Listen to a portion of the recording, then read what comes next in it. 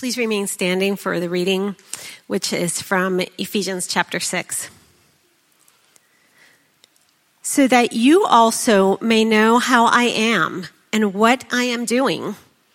Tychicus, the beloved brother and faithful minister in the Lord, will tell you everything. I have sent him to you for this very purpose, that you may know how we are and that he may encourage your hearts. Peace be to the brothers and love with faith from God the Father and the Lord Jesus Christ. Grace be with all who love our Lord Jesus Christ with love incorruptible. This is God's word. Thanks be to God. Please be seated. Good morning again. Today we come to the end of our sermon series in Ephesians. This is the 15th week, and as you notice, we're at the very conclusion, the last few verses that Paul writes to this church in Ephesus and this whole region. You know, we've been through a majestic journey with Paul in Ephesians. I don't know, maybe this is your first Sunday, but Paul has taken us on quite the journey. Paul has shown us that God is a God of infinite power, but not merely the type of power that has an infinite ability to act or influence, but it is that, but it's also this categorically different type of power. It's a type of power that can take dead things and make them alive again, that can take ruined things and make them flourish again. It's the kind of power that can make broken things, not just fixing them, making them functional again, but also, as we see today, making them incorruptible. And so Paul, as he's taken us through this journey, showing us the resurrection of Jesus as a main display of God's power, God just isn't powerful. Paul tells us that God shares his power with his people. And we see that brings about effects. It brings about new life. It takes dead hearts and makes them alive. It takes people who are separated by all types of things and makes them one. And as Paul tells us God's power, about God's power, shows us that God shares his power, he also then, at the end, tells us how to walk a life worthy of God's design. And so that's what we've seen. We've seen that in 14 weeks. So where would you end if you could end wherever you wanted after we've been on this majestic landscape of all that God is up to in redemption? Well, where Paul ends is where he started. Paul started in verse 2 of chapter 1 with grace, peace, and faith. And now he concludes in the same place. You know, we said that Ephesians is a letter about growing up in Christ. It's a letter about Christian maturity. And while Paul has taken us on a magnificent journey of God's power, he also shows us how he is going to bless us on this journey of transformation. Grace, peace, and faith. Now, our sermon series was called In Light of More. So you might think that the whole point of the sermon series was to explore more than the basics. But in fact, what we see is that as we explore God's purposes in light of more than we see, it actually brings us back to the fundamentals. You see, when we see the world in light of more, we actually see the fundamentals more fully. Just as Paul started with the fundamentals, as I said, he will end with the fundamentals. And if we're honest, we're all tempted to graduate from the fundamentals. We all are asking ourselves, when do we get to graduate from the fundamentals? Right? If you're a little kid and you're learning how to play basketball, you think to yourself, when can I start passing the ball around my back? And when can I start putting the ball through my legs and shooting silly shots like Stephen Curry, right? That's what you're thinking. And your coaches are rightly telling you, probably never, but definitely not right now. Why? Because you have to start with the fundamentals. If you're a kid or anyone learning how to play an instrument, let's say you're playing the electric guitar, and you want to learn how to play the blues and play solos, where do you have to start? The scales. You never leave the scales. You never leave the fundamentals. And so that's where we are going to end as well. We're going to end where Paul ends and where he begins, with the fundamentals. We never move past the fundamentals. I'm reminded Vince Lombardi is widely regarded as one of the greatest football coaches in all time. He was an NFL football coach. The Super Bowl trophy is named after him, if you're not a football fan, so he's kind of a big deal. But every year he would start the same way. He would gather all the players around the first practice. And remember, these players have been playing this game for decades. These players are playing this game at the highest level possible. And he would take the football and he would say, "Gentlemen, this is a football." And of course, what is he saying? He's saying we have to start where we always start, which is the fundamentals. And so what Paul is saying is that mature Christians, in order for us to mature, we must in our own way say, brothers and sisters, this is a football. These are the fundamentals: grace, peace, and faith. And so this sermon is part summary, part conclusion, but we're going to look at these three fundamentals in light of more. So first, in light of more, peace. It's the very first word in verse 23, peace be to the brothers and love with faith. This is the seventh time Paul speaks of peace in the letter. He started the letter with the greeting of peace from God, and now he's ending the letter with a blessing of peace from God. Ephesians 2:14, Paul says that Jesus himself is our peace. Jesus has brought peace in himself. And now, just as we said, peace is way more than a lack of conflict. It's a deep well-being and wholeness. True peace is when all things in both physical and spiritual dimensions are in right relationship with God and with one another, and therefore flourishing. This is why, as we enter the Christmas season, the deliverer of the entire story of the Bible is called the Prince of Peace, because he's bringing salvation and restoration of all things. So Paul tells us that now this peace that's come is beginning this total well-being or wholeness. Okay? And in our world, peace is something that many of us lack. Right? We see it all the time. We hear about it.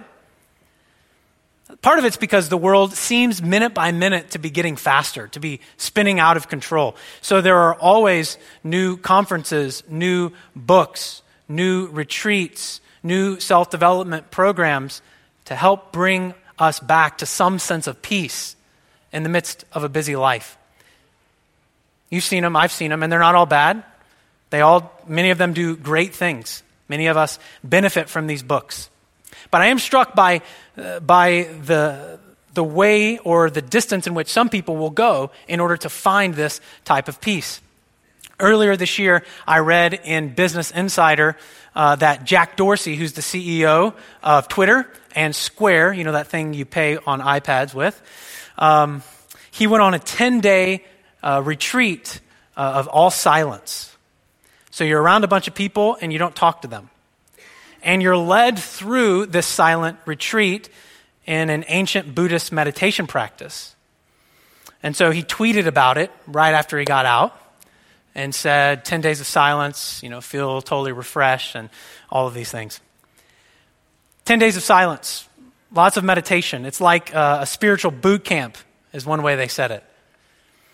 In the article, one of the directors of one of these programs, in fact, it's the biggest program, it's in the Silicon Valley area, this is what they said. They said, most people come to our courses because they're seeking some kind of peace of mind, some perspective on the things that are making them unhappy in their lives. So what is my point? This is my point. I believe people can experience a certain type of peace with themselves as they slow down in certain ways and experience that type of silence.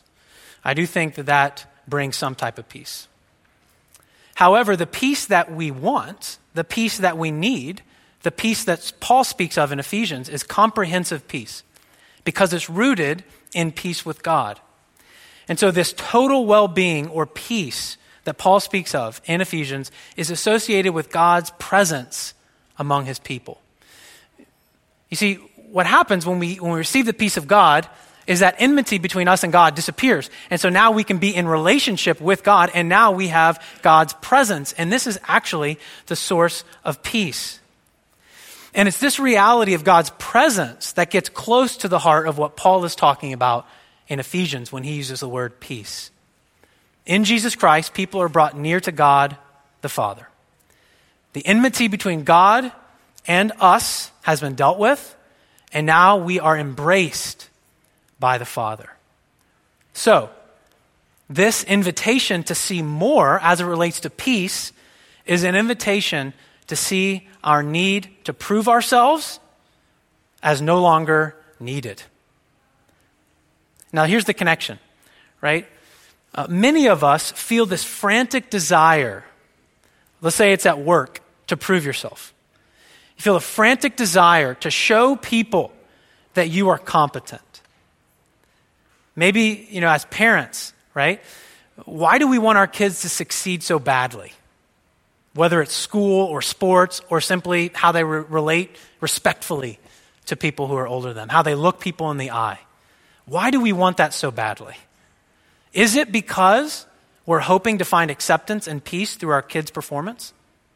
Is it because there's a deep need in us to feel included and embraced, that when we don't feel that we exclude others and create standards by which we live by and others don't, so that we feel better about ourselves, in order to create some type of peace, some type of well-being? You see, whatever it is that we try to use to gain a sense of peace, we're using that thing to fill a lack in us. And what Paul is saying is that when we understand and embrace the peace of God given to us in Jesus Christ, that lack is filled. There is no more gap. There is a well-being. There is a growing sense of wholeness, that in Jesus Christ, I am being made full. I am being made whole. And this is the peace of God that is offered to us in Jesus. And so this invitation to more, as it relates to peace, is an invitation to experience and apply the peace we have with God in all areas of life. Paul wants this for his original audience, which is why he ends here, and he wants this for us. The peace of God that is offered to us is found in Jesus Christ, who is our peace. So Paul says, peace be to the brothers. And of course, he means brothers and sisters. So first, in light of more, first fundamental, peace. The second fundamental that he leaves us with is faith.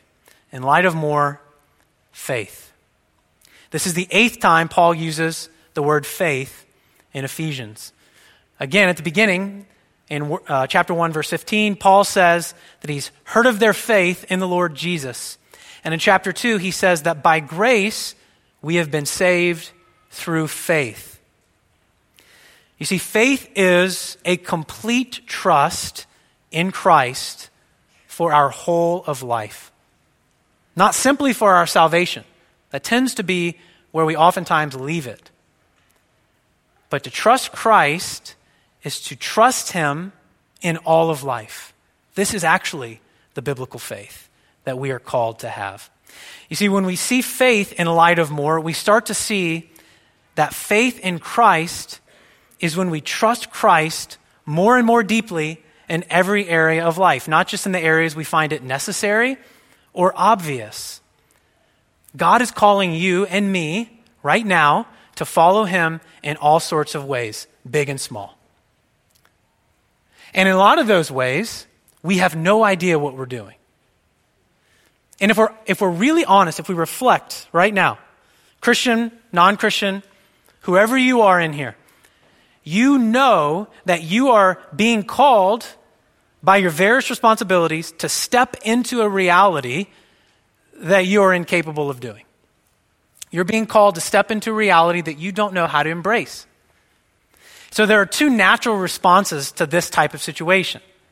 The first one, when we think about God calling us into places where we've never been, the first natural response is, I can't do that. The other natural response is, I can definitely do that. And they're actually both the same, two sides of the same coin.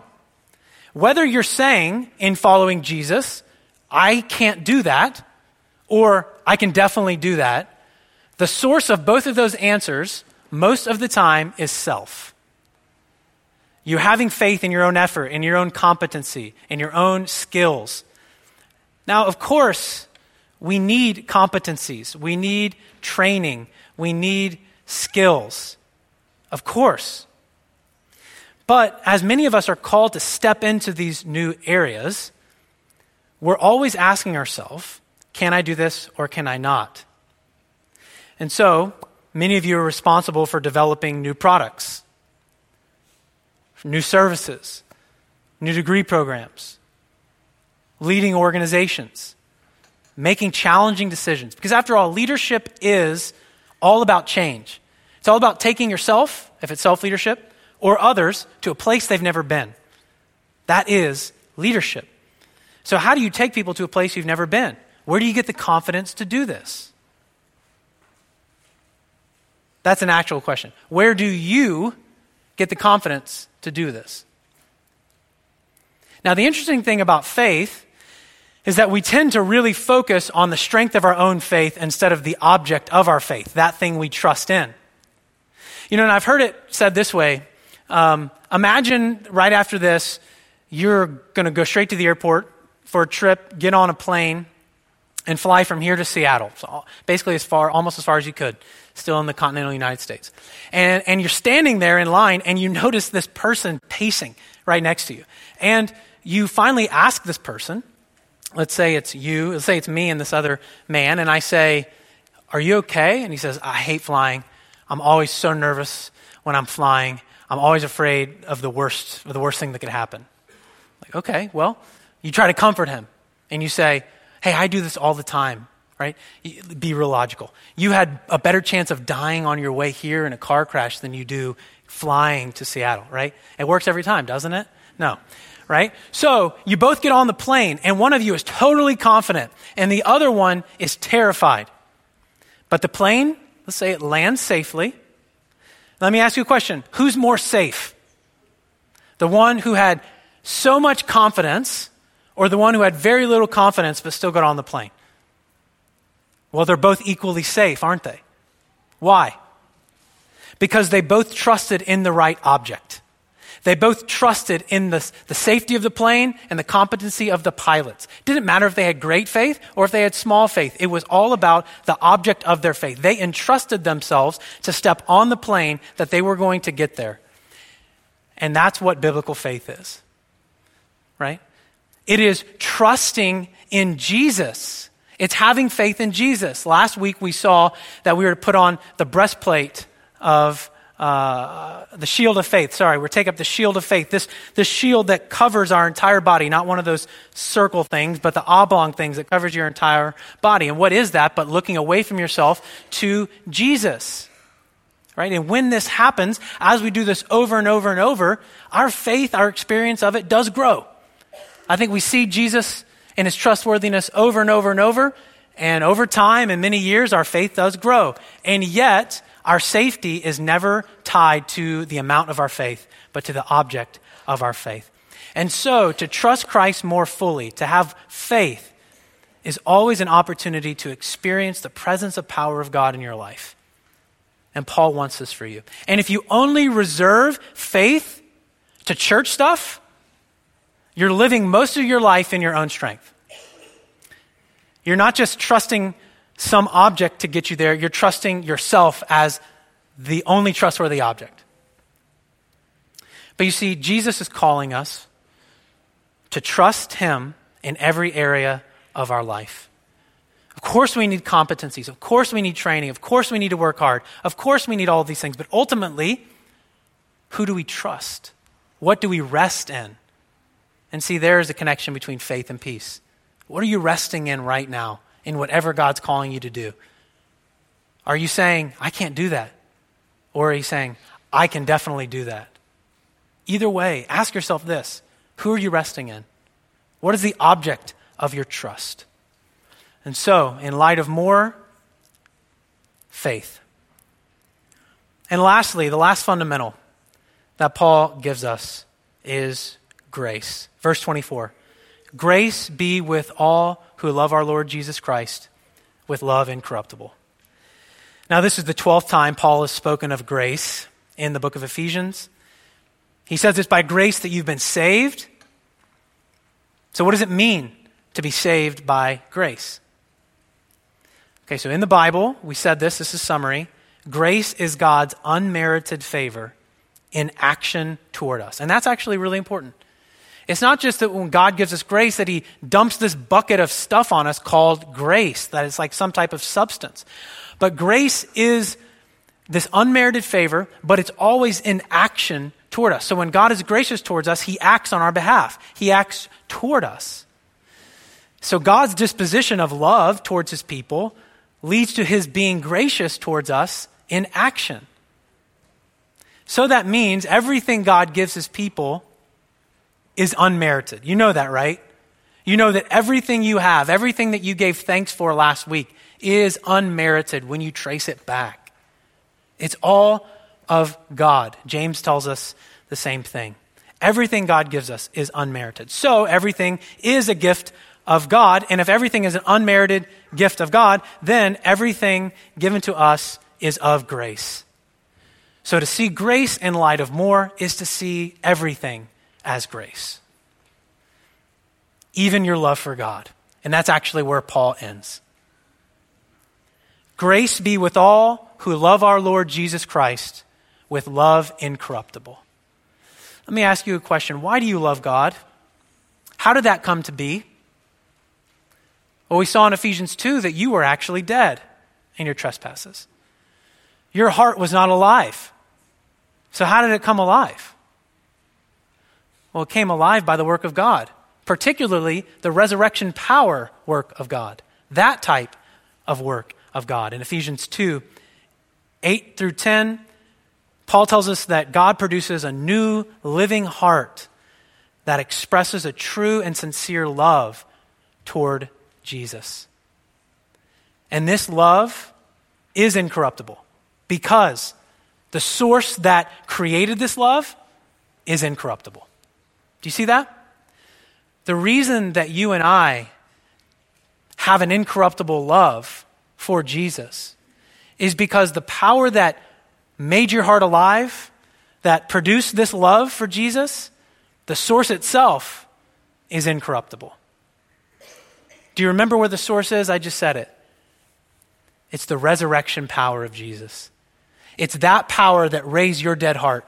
And all of a sudden, you actually see Jesus as something you're interested in. Something is more beautiful than relying upon yourself. Something is more trustworthy than relying upon yourself. And so therefore, grace allows us to love Jesus and allows us to love Jesus with a love that's incorruptible. And to be incorruptible is two things. To be sincere, it's incorruptible, and not subject to decay. It's incorruptible. So ultimately, our love for Christ is a response first to God's love for us. And it is because God's love for us is incorruptible that our love for him is incorruptible.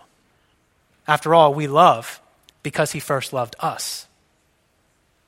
So Paul wants us to know that the grace of God, the unmerited favor toward us that brings our dead heart alive, gives us an increasing love for Jesus that is incorruptible.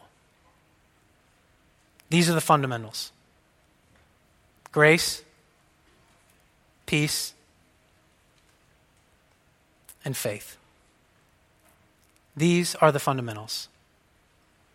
And the appropriate response to these fundamentals, this incorruptible love, is that from it, what will spring forth is a loving of one another and the loving of our neighbors around us.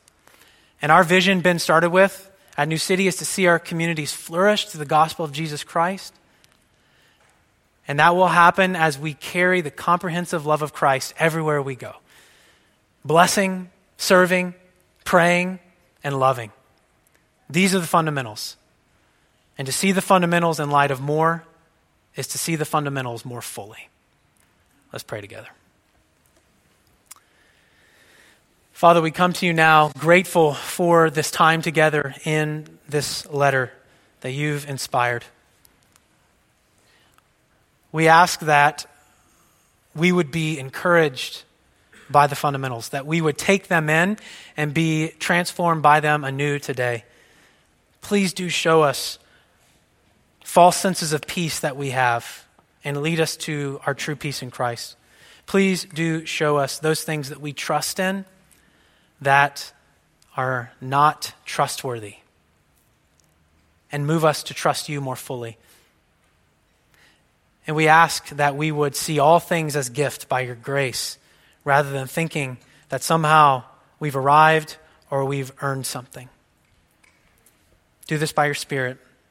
And it's in your name we pray, Jesus. Amen.